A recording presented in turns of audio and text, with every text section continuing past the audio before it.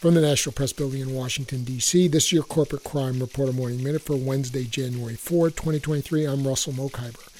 Honeywell UOP, a U.S.-based subsidiary of Honeywell International, will pay $160 million to resolve bribery investigations by criminal and civil authorities in the United States and Brazil stemming from bribe payments offered to a high-ranking official at Brazil's state-owned oil company.